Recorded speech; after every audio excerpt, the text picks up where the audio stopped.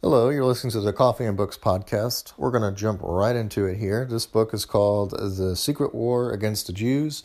Today's book is about the history of Western espionage against the Jewish people, particularly how countries such as the United States, Great Britain, France, and other countries eventually betrayed and backstabbed Israel, or what would become eventually Israel and the Jewish people and Jewish movements.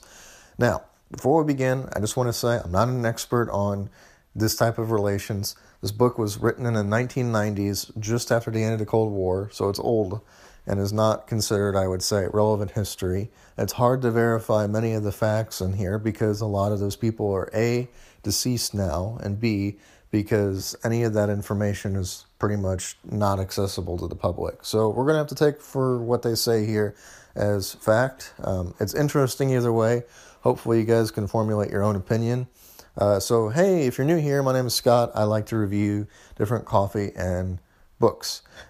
So this book is very big. We're going to divide it into 3 parts. So this is part 1. It's considered the first section is called The Age of Bigotry. That's where we're going to begin. So for those of you who know, I am Jewish, as I've mentioned before.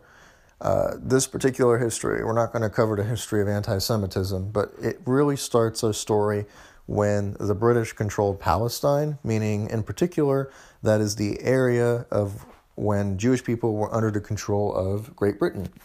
So, in the first part of our story, we're going to talk about a quote, which I'm going to give now at the beginning of every book or section that I think accurately sums up the title and why I like it. All right, favorite quote of the book. "Fuck the Jews. They won't vote for us anyway." This is said by James Baker, former Secretary of State of the United States. So starting in the 1900s, we cover how Western espionage had been used against Jewish movements, people, and governments. In the early part of the 20th century, there was a Saudi Arabian king, Ibn Saud, who used his extremist Wahhabi sect as a logical political extension of religion to prop up his tribal dictatorship. The man was put on the throne by a British and American agent, Jack Philby and Alan Dulles. Western oil companies were led to partner with Saudi Arabia through these men who had a mutual interest and connection. But it was actually Philby and the Saud's political and philosophical allegiance to Nazi Germany that eventually caused great profit for all 3 of those groups of people. They were all united in their hatred against the Jewish people, and all 3 groups waged a relentless campaign of sabotage against the Zionists and eventually what would be Israel. Philby played everyone against one another, so we're going to start to get into that area in Chapter 1, but in particular, we're still unsure of exactly what Philby's side, who he was on, what he was really doing. He was a double agent, and he was considered to have gone native, meaning that Philby was eventually partnered with Ibn Saud in the Middle East, which we'll talk about in a second, and he has decided that he would rather serve Ibn Saud and Saudi Arabia rather than serve the people who are the United Kingdom, meaning he betrayed the United Kingdom and eventually the U.S. Philby, like I said, played everyone against one another, used his connections to make a ton of money through oil companies, used this as a weapon to shape foreign policy. He pretended to befriend Jewish leaders while betraying them and their interests. He particularly had the policy of no Jews in Palestine, otherwise no oil for the West. It was Alan Dulles who was the one who delivered on the blackmail, meaning he's the one who threatened the oil suppliers during their most desperate stage of World War II. When America was beginning to go to war and trying to catch up in the race in World War II, it was Dulles who had held the key to the Saudi Arabian government, and in particular the oil companies, which he was heavily invested in. But he used that to shape the policy, meaning that he did not want any of those groups to have power. He promised the sun, the moon, and the stars to Palestinians, Zionists, Arabs, pretty much anyone who he could, just so he could make as much money as possible. Through the British, he was slowly able to restrict immigration into Palestine. And like I said, the most terrible part about Alan Dulles, and in particular all 3 of these men, is that they could have done something to prevent the Holocaust, or at least let more people, meaning innocent Jewish civilians, into their homeland. meaning Palestine or into the United States or into any Allied territory, but many of the Allied territories refused to do this because these men controlled the diplomacy and the keys to everything. And you might say to yourself, well, how in the world is this possible? Doesn't the United States have FDR? Didn't, Great Britain have, a king and a queen and people who are in power who could change this? And you might be asking yourself, why did this happen? Well, we'll get into all of that eventually. But for now, let's just say that these men controlled the puppet strings, and they're the ones who prevented Jewish people from actually emigrating safely to other countries. Chapter 1. Philby. Philby was dismissed from MI6 because of sexual misconduct. You see, the chapter starts off with explaining that Philby was actually bisexual, and this was used against him. And as a result of this, he hated and resented the British government for doing this to him. Eventually, he'd be transferred to Transjordan, which is basically in the Middle East where it's modern-day Jordan and Israel and eventually Saudi Arabia. As I mentioned, he partnered with Ibn Saud, a tribal leader, decided to make this man a king, and he went native, meaning again, he joined forces with this man and refused to cooperate with British authorities on what they wanted. So, his son became a communist spy. His son was a double agent as well and worked for the Russians primarily. The Russians, therefore Stalin, knew everything that Ibn Saud was doing, including selling oil to the Nazis as well as the Allies. It was a very complicated ordeal. But in effect, the book, according to these sources, say that the real first modern country to use its intelligence services against the Jewish people was Great Britain. The heroic resistance of the Jewish people had actually the opposite intended effect, meaning that the more the British tried to suppress Zionist movements and eventually, what would become Israeli independence, it actually led to more and more people joining the fight against British Palestine before World War II. But eventually a public backlash occurred against the anti-Semitism that was occurring in the British government, and a Jewish man, Herbert Samuel, was appointed governor of Palestine. Soon him and Philby would meet and become enemies.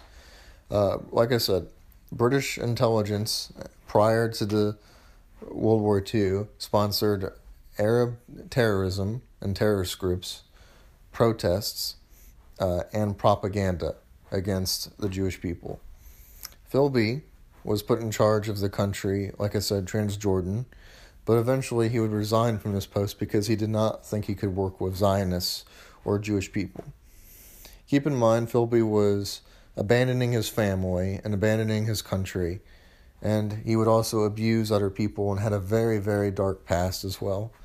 But it was his intelligence that created the modern-day Kingdom of Saudi Arabia. And basically, I like to point this out now, is that Saudi Arabia was in essence created by a renegade spy. That's the reason why it was created. Between 1925 and 1930, he was a double agent, eventually becoming Muslim, and then he took this right to eventually use the royal concubines. In effect, he was a very loyal man to the Saudi government.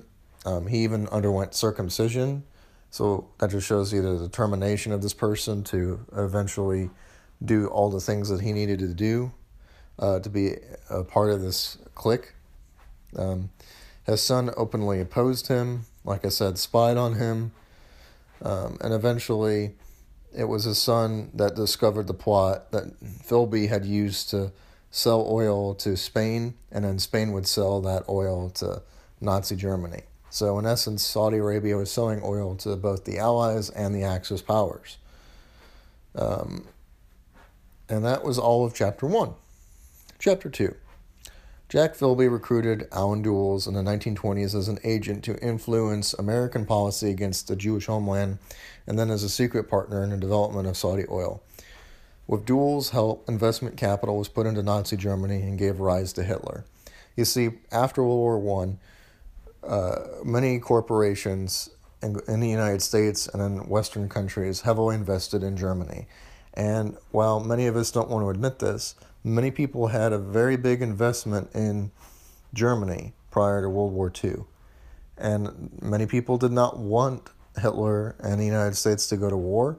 And also, some of those people were very much also pro-Hitler, meaning they invested heavily in Nazi Germany. So keep in mind, it was in many people's best interests, such as Alan Dulles, to make a profit from this. In both the United States and the United Kingdom, Jewish people were considered an obstacle to the smooth flow of oil. The sad truth is, unfortunately, that Jewish people at this point in time in history were often seen as tools, either used for blackmail or part of a government's attempt to obtain access to oil at this time period. It's unfortunate because there was a lot that could have been done for humanitarian aid, or a lot of people could have been, hopefully had been saved from the Holocaust, but no Allied country willingly wanted to let Jewish people into their territories. So keep that in mind as well.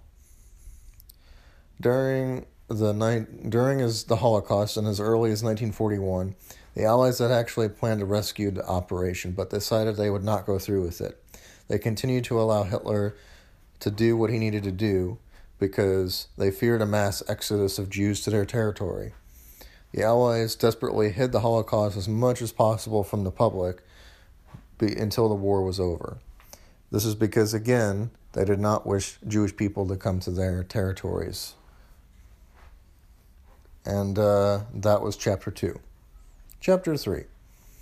Dulles is compared to the economic version of Benedict Arnold. Dulles is basically a wolf of Wall Street. He is buying other corporations, using blackmail, doing everything he can to control and shape policy in the United States as well as abroad. In 1930s, Dulles established interlocking financial networks amongst major Nazi corporations, American oilmen, and in the Middle East, including Saudi Arabia. Dulles led the early American and British investors that funded the early Nazi Party and continued to continue business with the Nazis even during World War II. This information was not made public until many years later after the war. So as a result, keep in mind that many American investors had continued to do business with a country that we were at war with. It would be considered traitors today. During the war, Dulles' client, Standard Oil, blackmailed the Allies with the threat of withholding oil, as I mentioned before. After the war, Dulles evaded the Allied security and directed the smuggling of Nazi money back, quote-unquote, to its Western clients. Dulles invested in the company Farben, which had actually held the patent that was for the gas that was used, and also used slave labor in a lot of the corporations that were invested in. Now, FDR, as I mentioned before, had met Ibn Saud and failed to convince him to let Jewish people immigrate to Palestine. It was hypocritical because the Allies weren't allowing many people into their territory as well, but they particularly wanted Jewish people to go to Palestine, aka what would eventually be Israel. Of course, Ibn Saud said no, and the negotiations continued on throughout the rest of FDR's life.